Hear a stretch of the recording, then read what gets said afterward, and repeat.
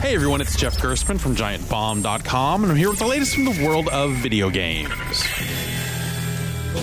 The high-end virtual reality playing field evened out a bit this week as Oculus released the Oculus Touch, a set of hand controllers that help the Facebook-owned company's VR offerings catch up with HTC's Vive, which has been bundled with a pair of wand controllers since its launch back in April. The Touch controllers feel great, and many games made for the Vive gear work with the Rift headset and Touch controllers right out of the box. Other games are being adapted to better recognize the Touch, and Oculus also launched with a batch of Touch-specific games on its storefront to kick things off. My feelings on VR are complicated, since it can be pretty amazing, but with either of the two comparable setups going for about $800 and requiring a reasonably powerful PC, it's hardly an impulse purchase. But with more and more games out there like Superhot VR, Rec Room, and Space Pirate Trainer, the case for VR is getting a bit easier to justify. For more news and reviews from the world of video games, find me at GiantBomb.com.